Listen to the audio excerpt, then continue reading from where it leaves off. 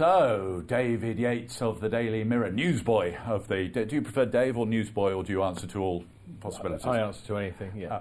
Anyway, I'm being told we've got to rattle on with these because you've got to get to Newbury. First race at Newbury at 1:15 and the first race at Market Rasen at 1 o'clock, so we can't overrun our time. And the first two words on our issues for the week, our talking points for the week, are Sheikh Mohammed. Yes, well, on Monday night there was a panorama programme which showed videos on her phone from Sheikh Mohammed's daughter Latifa, during which she claimed that she'd been inducted, that she was in a villa converted into a jail. This obviously has potentially very serious ramifications for British racing, and in fact British sport and world sport. It comes on the back of the court case last spring when Sheikh Mohammed was found by a judge to have orchestrated the abduction of Latifa and Sheikh Mohammed's daughter Shamsa, which took place on the streets of Cambridge, and also to have intimidated Princess Haya, his ex-wife. What this really, where we're going with this, I think, is that racing and sport in general, but particularly racing, has got some uncomfortable decisions to make in the pretty near to hand, the pretty near future, hasn't it, as to the sort of people that it allows to own, breed, etc. racehorses. In Sheikh Mohammed's case, of course, this problem is complicated by the fact that he owns vast swathes of the industry. We've talked about the success of Godolphin runners in Riyadh last night. It's the Godolphin Stud and Stable Staff Awards. The UN have asked the Dubai government and Sheikh Mohammed for proof that Latifa is still alive, because these videos were made in April 2019 and then they stopped. So we really can't underestimate the potential seriousness of this for the industry. I don't blame at all the British Horse Racing Authority for not making a comment this week. British government hasn't said much, has it? And I think that is something that they will comment when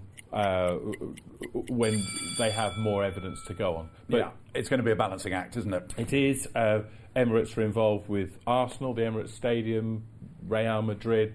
The FA Cup is sponsored by Emirates. Yeah. So there's plenty in world sport generally here to think about.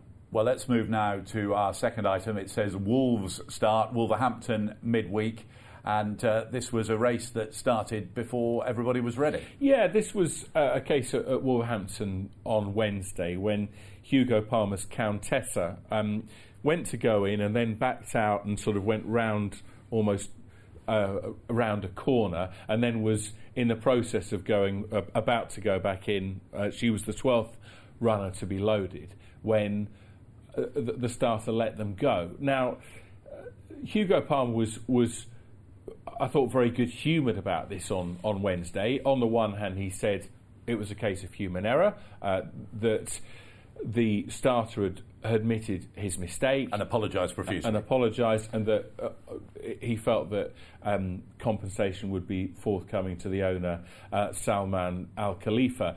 However, he also pointed out that a not dissimilar thing had happened at Newcastle within the last month, and I think his quote to me was, this sort of thing should not be happening every month. It should be happening about once every 10 years. So, obviously, the journey from Newmarket to Dunstall Park was wasted. There was a potentially very serious... Well, this was the other point he made, wasn't he? That if the horse had been a tiny bit further in when the stalls had opened, then whoever was leading the horse in could have been badly injured. Yeah, I think that... that's absolutely right. There was a stalls handler in place, and a potentially very serious accident was avoided. I don't think that there's much wrong with the starting protocols, but in this case, they seem to have been in a spotlight a lot. Both sides of the Irish Sea of late, don't they? Yes, they have indeed. But I suppose they're a very high-profile thing when they go wrong. They are. I think that the protocols that are in place, they clearly work, but they have to be observed, I think, more stringently, and in this case there was a breakdown in communication. Next is Philip Prince. Now, Philip Prince has been handed a suspension after failing a recreational drugs test, but this story is bigger as well because there's a saliva test offshoot to it. Yeah, there are two aspects to this story. The first concerns the jockey Philip Prince. He tested positive for a metabolite of cocaine in November, last November. That was at Wolverhampton, was 56 times, I think, over the threshold limit. Now, in his own case, he is currently in rehab. He's in the latter stages of rehab, and I think that his quotes via Paul Struthers and the Professional Jockeys Association earlier this week were very heartening. He apologised. There was no issue that the blame lay anywhere but with himself. He said that having been through some extremely dark times, he now felt that he was a happier person, that the rehab was working, and he looked forward to returning to racing. That's great news. Which is great news, and the whole of the racing community will wish him nothing but good with that. Absolutely. As you say, on the same afternoon, the British Horse Racing Authority announced that there would be saliva race day tests, not dissimilar to what happens with breathalyzers on racetracks. When you get there, you take a saliva test, and an official says, something is showing up, you can't ride. The really encouraging thing, I think, with this is that it's a joint venture between the British Horse Racing Authority and the Professional Jockeys Association. I think that when I first came into racing, they were at each other's throats. They were at each other's throats, but on occasions. We know why cocaine is prevalent in horse racing, as it is in, say, the fashion industry. It's because society as a whole, and in society, but when you need to keep your weight down, you're going to steer towards that line of recreational drug rather than drinking alcohol. And I'm really glad that the situation has changed from when I got into the sport professionally, that there is a greater understanding on the part of the regulator, and they're working with the PJA. And collaboration has to lead to strength, you'd have thought. Yeah, absolutely right. Right, next on our list is Weighing Room. Now, this is the story that Irish jockeys will be coming to the Cheltenham Festival, but will be changing separately from British jockeys. Yeah, it's a plan that is, I think, still under discussion, or at least it was on Thursday. I don't know if it's been confirmed yet, but that's maybe not officially, but I think it's generally understood this is going to happen. I believe that the Irish-based jockeys will use the home weighing room, as it were, when you're in front of the scales at Cheltenham. The door is off to the left, where the jockey's changing, the male jockey's changing room. I think that they will use that one, and the British-based jockeys will use another room. Now, obviously, this is a belt and braces protocol, isn't it, for COVID-19? It reflects, I think, the greater weight of Irish participation at the Cheltenham Festival than at the festivals that we've had since racing restarted from the coronavirus pandemic, or the coronavirus blackout since on June 1st. Yeah. So we've gone through, Royal Ascot, York, etc. But it's not on that kind of. They're on a different scale. It's on a completely different scale, and so. It's something I spoke to a couple of jockeys on Thursday, and they were happy to give the move their backing, and why shouldn't they? We're told that the final touches are being put to the roadmap. Are they today? Yeah, and it'll be announced either tonight or tomorrow. Yeah, with from the Prime Minister. How the next step of getting out of COVID-19. This is not going to be letting crowds into Cheltenham, though. That would be a major surprise if that somehow came out of the roadmap. I don't think anybody expects that. But it's just it's the latest. I think, as I say, it's a belt and braces measure. It recognises Irish participation, or the scale of it at the festival. But do be careful weighing in, lads. Well, yeah. Don't go through one door. I think there'll be officials to go left, go right, wherever, go to the right place. Let's make the signage right, for goodness sake. But I was really sad to read the news this week, a statement that came through the PR guru Bill Esdale, that Davy Russell, who has ridden winners at every Cheltenham Festival bar one, I think, for about 15 years, and is absolutely part of the fabric of the festival, is a non-runner this year. Yeah, absolutely. Well, who would forget that festival of, was it can't remember when it was, Lord Windermere, when Davy Russell rode those winners on the final day, including for Michael O'Leary, who'd replaced him as his retained jockey. Davy was on the programme on Luck on Sunday last week. He broke, I'm reading this, he broke his neck in 2 places. That was in the Munster National last October. Of course, it's been a long and tortuous road back to the Cheltenham Festival 2021. At the end of that road, of course, was the glittering prize of riding Envoy Allen in the Marsh Novices Chase, who's obviously unbeaten and is a dual festival winner for Davy Russell. But the doctor said, however good Envoy Allen is, I'm afraid you're not going to be ready. No, and that's that. And more throwing it forward, he said that it was going to be very tight to make it for Aintree, which is, I think, it starts 26. Is it the 8th of April it starts? Yeah, it starts the 8th of April. So there may or may not be the carrot of Tiger Roll at the end of that. We'll have to see.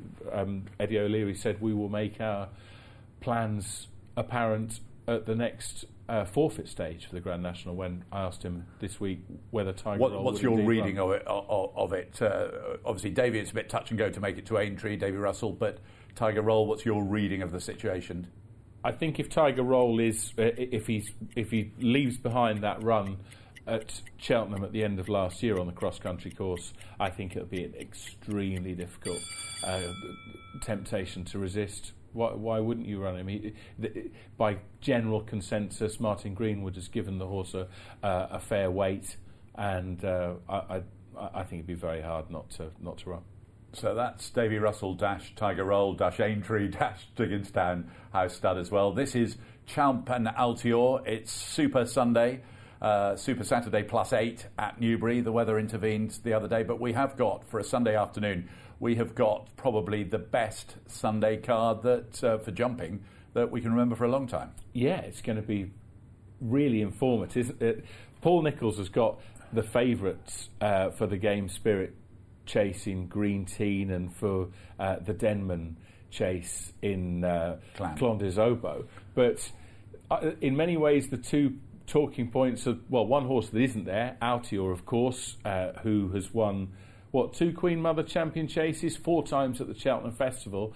This was part B of Nicky Henderson's announcement on Wednesday, that whilst Champ would go for the Game Spirit Chase because Altior will go straight to the festival.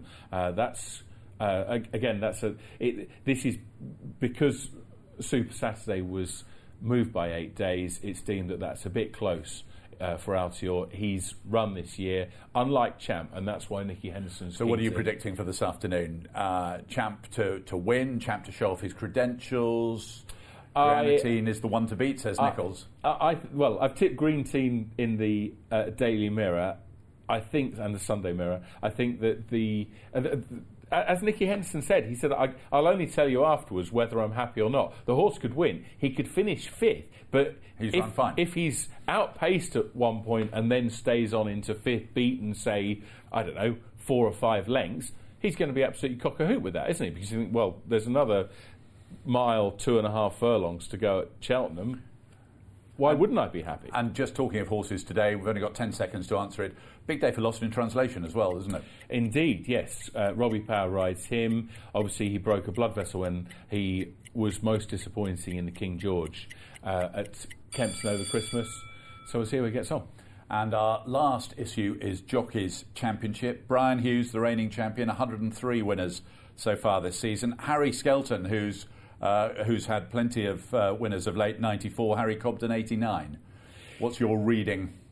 Skelton is really going strong, isn't he? Yes, he is. Or they are going strong. It's actually, for a story that normally sends me to sleep, Jockeys Championships, this is actually a really interesting one, isn't it? Because Harry Skelton, with his brother Dan, they've knocked in the winners just since the season began, haven't they? They've upped the quality, but they haven't diminished the quantity. Again, in flying form at Ascot, again yesterday. You've got Brian Hughes, the reigning champion, as you say, is on 103, but Harry Cobden is an interesting one because he's 14 behind, but I feel that if if Colin Tizard's team had maybe been in their usual midwinter form, which they haven't been this season, then Cobden would probably have ridden about 10 or so winners as a result of that. He'd be really breathing down Brian Hughes' neck. So it'll be interesting to see if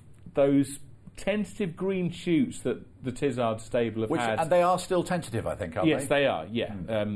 I think they've had 3 winners since... 3 winners this year, 3 winners in February.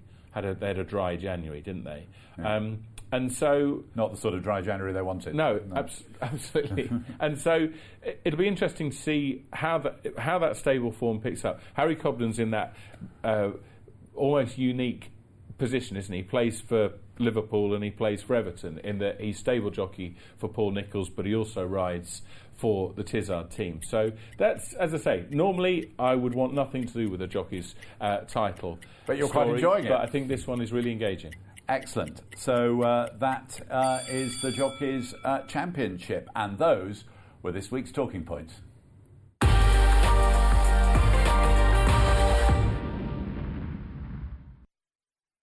Luck on Sunday, proudly sponsored by Al Basti Equiworld Dubai.